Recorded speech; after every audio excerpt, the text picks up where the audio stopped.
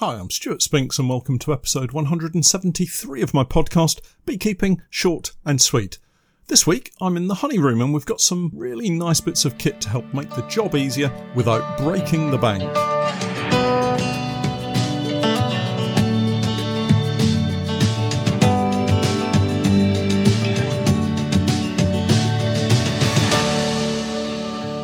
Beekeeping Short and Sweet, a beekeeping podcast for the inquisitive beekeeper with a short attention span. A beekeeper, in fact, just like me. I'm delighted to say that our podcast is now sponsored in part by Simon the Beekeeper. Making beekeeping an affordable hobby for everyone, Simon the Beekeeper provides the best value beekeeping equipment possible, along with a super fast delivery service. The bees won't wait, so their customers don't have to either.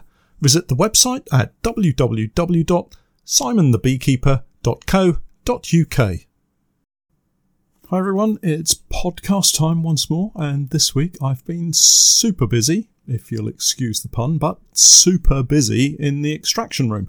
You'll already understand, if you've listened to my podcast previously, that I'm not really a giant among commercial beekeepers. In fact, I'm not really a giant among beekeepers generally, but we do have a nice little honey crop to take off. And in a commercial sense, it is a little crop, but we get that off each spring and summer, and it makes for a hectic weekend every now and again of around 16-hour days working in the honey room. So, last week we removed all of the honey boxes from the borage and pumpkin patch. No real dramas to report, I'm glad to say, and everything arrived safely back at Honey HQ and was unloaded into the honey room. The first thing to say is that, regardless of the number of boxes that you intend to extract, just be careful of the weight and how you lift it all. Me and my bad back don't go in for heavy lifting these days, and particularly for you young and not so young, invincible, indestructible beekeepers out there, once it's damaged, that back of yours will always give you trouble, so please do take care. Possibly the best thing that I've thought to include in our list of equipment is our little plywood dolly trolleys, a simple square of 19mm ply with heavy-duty, low-profile casters on them. The truck was backed up to the shutter door of the unit and the dollies readied at the back of the truck. It's a simple process to lift the boxes down onto the trolleys and then push or pull them through into the honey room. Gone are the days of having to carry heavy boxes from the front drive through to the extraction room at the back of the garage. It's the little things like that that makes the process just a little bit easier and a lot safer.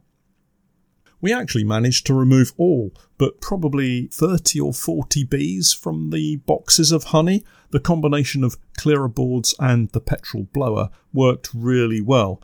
Again, it makes for a comfortable session in the honey room when there aren't hundreds of bees flying around and bouncing off your head. I've had several questions about the best kit to use for extracting, and obviously a lot depends on the number of colonies that you're managing, but I'd like to share my setup with you all, and you can judge for yourself where you fit in on either side of the type of equipment that we now use.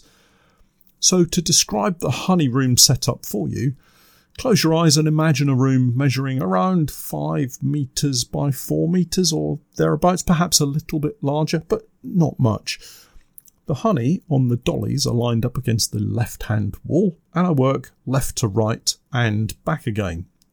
Doesn't seem to make a great deal of sense right now, but bear with me, and hopefully it will all become a little less foggy. Next to the stack of honey boxes, centre left, I have a 600mm stainless steel commercial kitchen table, the type that you could get off eBay secondhand or new from the various commercial kitchen supply websites. On this, I have some scales which measure around 550mm square, and these are normally used by vets to weigh pets such as cats and dogs, again readily available online. And it has a separate LCD display that shows the weight, and I've hooked that up on a tripod behind the scales out of the way. I weigh the gross weight of the boxes, and once extracted and frames are back in the box, I weigh it again and get the net weight. subtract one from the other to give an approximate weight of honey and wax. This all gets added together at the end to give a grand total, approximately, of the honey and wax that we've taken off the hives. The next piece of equipment in the lineup is my Appy Melter from Swente, and the table that I just described sits nicely beside the Appy Melter so that I can use it to lift the frames at a nice height over to the Appy Melter. The Appy Melter is so useful in many ways. It's not the cheapest piece of kit, but for me, it's an essential tool. Right now in the extraction process, it's used as the container for all the wax cappings, honey, and cut-out frames that can't go into the extractor for whatever reason. Maybe they have granulated honey in them, or the bees have drawn them out in an irregular way that means they'll just break out of the frames when they're spun. Above the Appy Melter, I have a frame rest, of sorts. It's currently a piece of oak batten with a hole drilled in it, but on the jobs list or wish list is a need to obtain a stainless steel frame rest, mainly because part of the uncapping process now is the use of a honey pour slit uncapper. This is a heated metal block with vanes which, when hot, melts a channel into the cappings to allow the honey beneath to be extracted.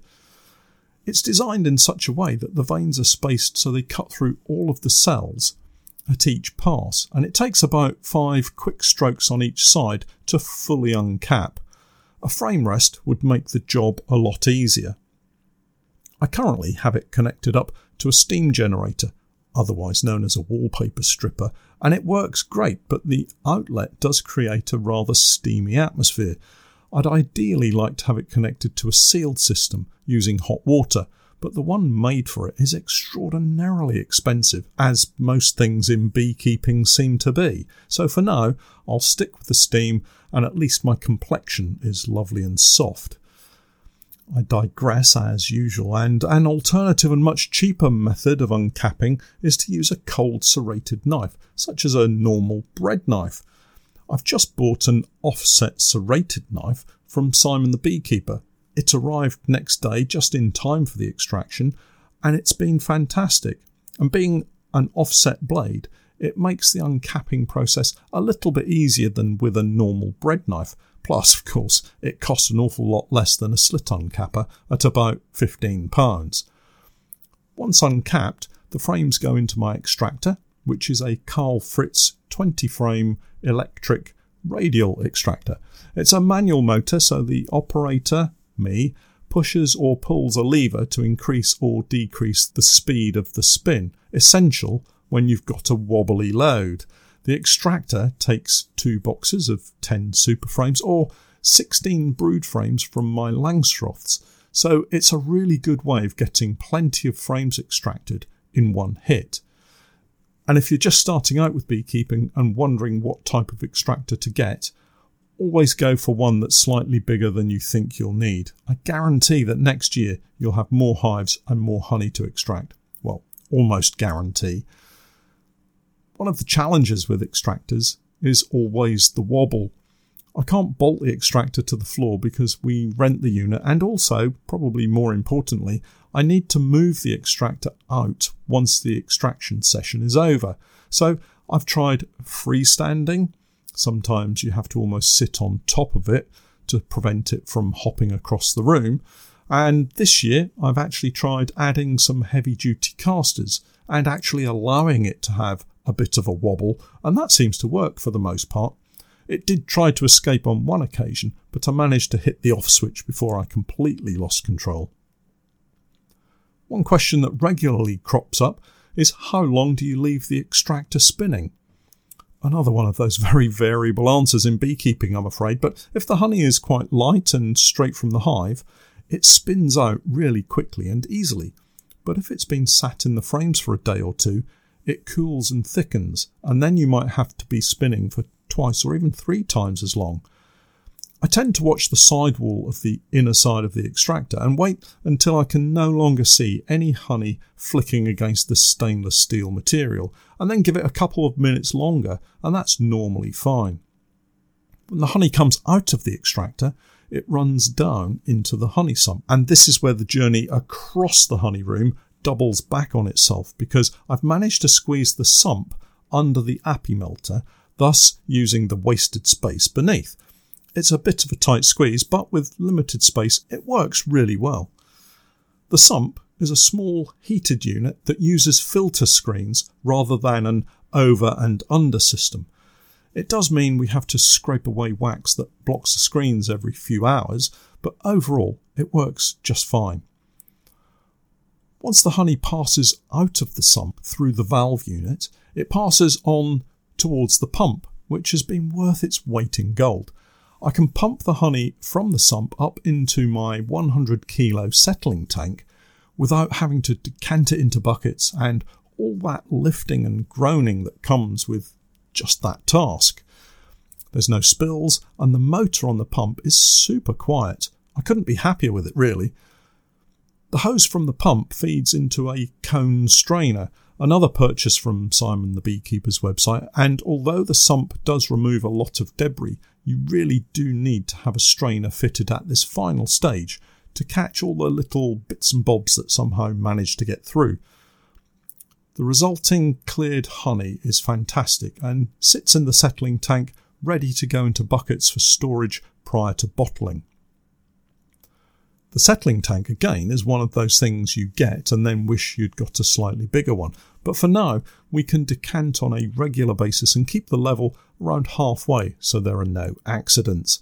The sump and pump are made by Lyson, and I managed to pick them up second hand really cheaply, so I'm super happy with those. There are a couple of additions I'd like to add specifically to the sump, pump and settling tank combination, and that's an automatic on and off switch for the pump and level warning switch. The first one turns the pump on when the level of the honey rises to a predetermined point, and then turns it off once more once the honey has been pumped through and the level has dropped back down again.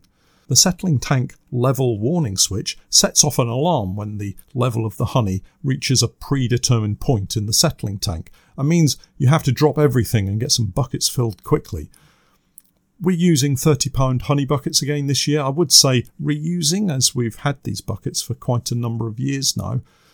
Once used at the point of bottling, they get washed out thoroughly and stored for the next year, and so on. I do have some £60 buckets, but these are more and more unwieldy for me, so I try not to use those unless I absolutely have to. I think this setup is good for maybe 200 hives or possibly more. Areas that would need attention, I think, are the extractor wobble situation. It is time consuming to have someone holding on to it all the time that it's spinning, and that person, normally me, could be doing something better with that time. What else would I like in my honey room to make it even better than it already is? Well, on my wish list is one of those fancy automatic heated knife frame uncapping machines. I've just had a quick look online, and you won't get much change out of maybe £4,000 or £5,000, and that's for a budget model. So unless you're looking to go large, as they say, I don't think using an uncapping machine is going to be either needed or necessary for me. And the slit uncapper works just fine for a small operation like mine. It might be a case of boys' toys and a need to have all the gadgets that's driving my thought process. More likely obtainable from my wish list is a frame slide, and I'm thinking I might have one custom made for me to suit my honey room. This would probably hook over the right hand edge of my Appy melter and have a double rail that takes uncapped frames, as many as 20 or 30 perhaps, ready to go into the extractor.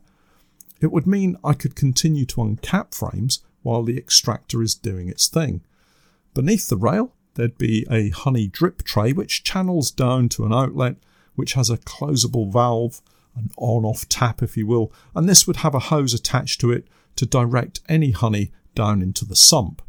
Well, that's about it really. Maybe another set of scales at the empty end of the extraction line so I don't have to bring boxes back to the beginning to get the net weight. But other than that, we're pretty well set for the amount that we extract really. Just thinking back to the honey in frames getting cooler as they stand around for a day or two, It would be nice to have a warm room to keep the boxes and honey at a reasonable temperature for extraction. Not too warm that the wax melts, you understand, but warm enough that the honey inside the cells can be extracted with the minimal amount of time in the extractor. Perhaps it's something we'll look to build over the winter when the opportunity presents itself. Talking of opportunities, if you haven't already, then now's the time to sign up to my podcast. A podcast subscription will get you the very latest tips and techniques from me each week as they're released. Head over to my Patreon page and sign up to my Podcast Plus tier for the very latest beekeeping chat. Well, that's it for this week. I'll catch up with you all again next time, but for now, I'm Stuart Spinks and that was Beekeeping Short and Sweet.